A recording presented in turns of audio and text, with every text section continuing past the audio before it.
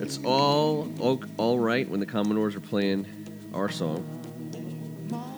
On behalf of First Amendment Sports, I'm Ken Marangolo. Welcome to another episode of The Nat Shift. He's Kevin Ricka. Man, it's awesome to be here. There's been 3 days off this week, a doubleheader, all kinds of crap going on with this ridiculous hurricane causing a ruckus. It feels like it's like the Nats are almost calling out sick, everyone is. Not putting in a lot of hours this week. Maybe they bought a video game or two and they're just trying to crank it out. Binging on a TV show. No baseball weather. You gotta find your fix somewhere. So all those many Nats fans in the Carolinas, stay safe. Get out of there. Stay dry. Be safe. And to all baseball fans who are surely Nats fans for listening to this show, happy or as we celebrate, I would say, don't say Happy 9/11 Day, but that's the day it is, Tuesday 9/11. And I was thinking about it as we were doing this show. I was thinking about, how different the world is in general for a lot of much more serious than baseball reasons. But sometimes it just occurred to me this afternoon. I forget that, post 9/11 for us is also Nats. There was no Washington Nationals. Back in that time. Of course, it was during football season. Want to make sure we shout out at the time in every man's life when he might turn his eye from his non-playoff appearing baseball girlfriend to his potential playoff appearing football girlfriend, I guess. I don't know what we're doing in the show all of a sudden. Two girlfriends. Two girlfriends. I'm keeping track with Yep. Ken and Yep. Pad. So the world is different. It's a day of reflection. I've been thinking about it. I can't get away from it. I don't think anyone should ever try. And baseball. I think we're doing a baseball podcast. Baseball was a big part of the healing, I guess you could say. Sports was a huge part of the healing in general, but I don't know. I thought baseball really shined in this country at that moment. And I always, obviously, Buck saying what he said before the game, but just play ball. It's time to play ball. I don't know, it's been 17 years, and sports was such a huge thing, obviously at the time for football at the moment, and the Redskins going to the games and being with folks at FedEx was an incredible feeling after that, and Redskins games have fallen on 9/11 a lot since, and being in that sports atmosphere in having this moment, I think has always been a good pairing. Yeah, it's especially being in Washington D.C. Sports, its role as a distraction that helped the healing. Obviously, nowhere near as important as what happened. Yep. We all know that, but as we move forward as a country, it brought us together. Yeah. It's one of the beauties of sports in general, and baseball being America's pastime. And that time of year, it was certainly, obviously what I'm saying here is sports is nothing compared to this. Nope. It's what we used to come together as a big nation. It was binding. That's what sports has been for a lot of people. It brings people together. It teaches people about different backgrounds, whether it's religious, social, economic, and the color of any man's skin. Baseball, football, basketball, every sport has brought Americans together, and that was definitely its functional role after 2001, September 11th. Yep. And these days, as we look at a team, obviously that wasn't around back then. A team in the cities, the city that is the nation's capital, and in one of the best top 5 media markets in the country, the Washington Nationals are.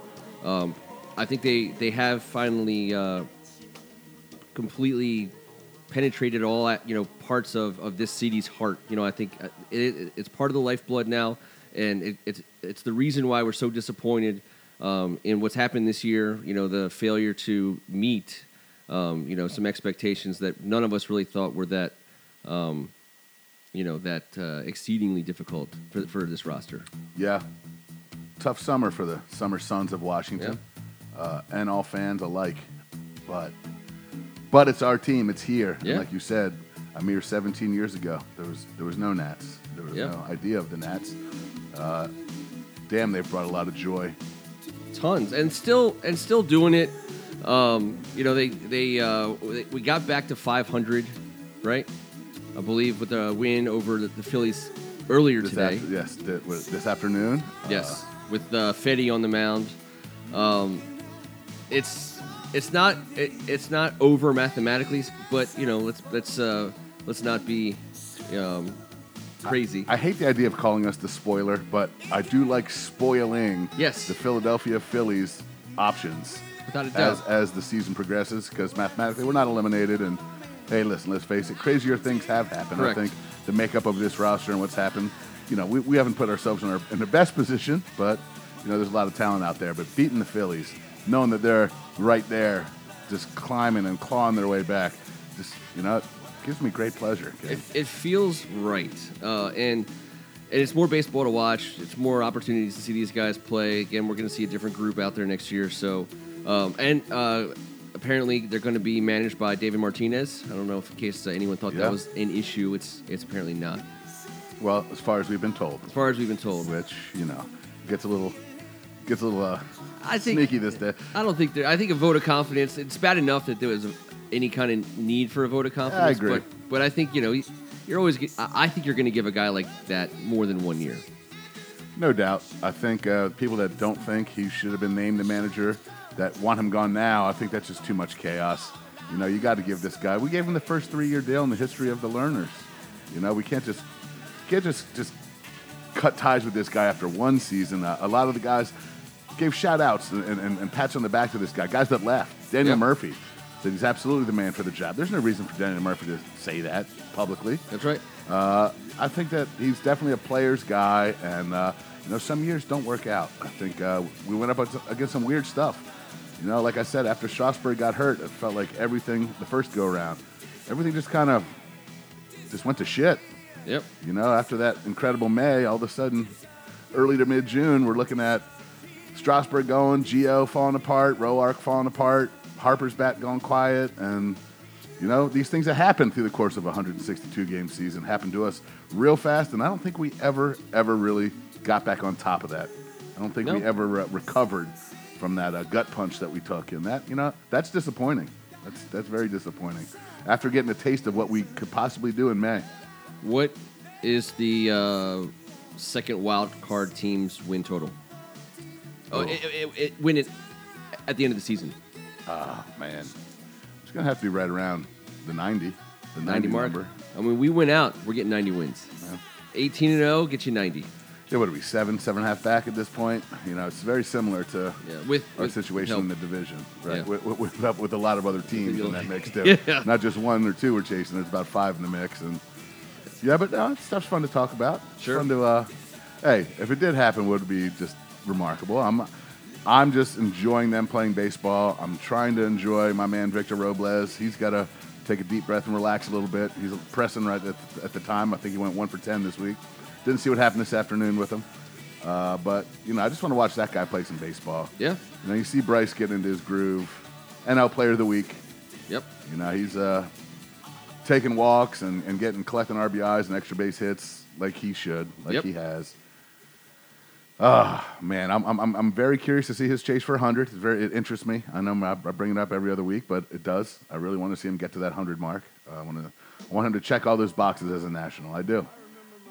Whether he comes back or not, I want that to be the case. 8 more? I want 8 more. I think so. Yeah, it's got 92, I think. Yeah.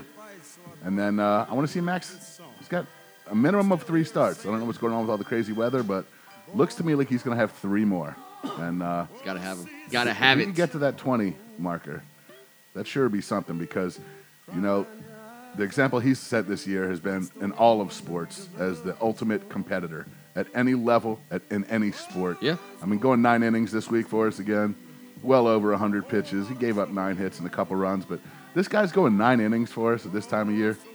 He's built for it. This is what he does. This is what it's all. And this weather is his weather. The aim and the goal of his training regimen at the beginning of the season is built for him to come into his strongest at this time. Yeah, no, that's so difficult. It is so difficult. I'd like to see Roark get to 10 wins. That'd be a good thing for me. And get to the double-digit win mark. When at one point he was like 3-12 or something terrible. Yeah, and you guys in the bullpen, Glover, Grace, Holland, and Suero all had good weeks. I think Holland, under the radar, tremendous pickup for us. I mean, his production has been ridiculous. His consistency. I don't know if that's a guy we would bring back next year, but why the hell not? He's been linked to us like a million times. Yes. So we've coveted him over the last 4 seasons. Yeah. All right. Well, listen. Let's watch another week unfold. Let's get some wins against people we'd like to see lose, that being Philadelphia and the Cubs. We will make up the Cubs game on Thursday. We have a weekend set at Atlanta. That's through Sunday, and then a 2-game set in Miami, which wraps up on our next show, Tuesday, September 18th. Scherzer gets 1 start between now and then he'll double down on our next Nat Shift week. Kevin? Okay. Hey. Everyone thinks, you guys will be so happy when this season's over. This 162 game season. I'm like, wait, I don't think you understand. This is a year-round show, not a season-only show. And I love watching my boys play while they're eligible. It's tormenting waiting. And just wait to pitchers see and catchers to report what kind of stuff we do in the early off season. That's going to be I think our most fun episodes, because we're going off the reservation. We ain't laying down bunts into a shift, is what you're saying. No. We're gonna make it fun. Yeah, we're swinging for the fences, boys. Yep. That's when you get extra listeners. People are already listening to their Nat stuff by the time the season starts. You need to be in their grill in the grill? Oh yeah, right up in there, October, November style. And then when catchers and they start hearing rumors about pitchers and catchers reporting, you're like, "What are you talking about? It's a Super Bowl." And you're like, "No. There's pitchers and catchers reporting." There's all kinds of good news to spread. Until next Tuesday, he's Kevin Ricka. Kick him in the grill, Pete. I'm Ken Marangolo, and this was the Nat Shift.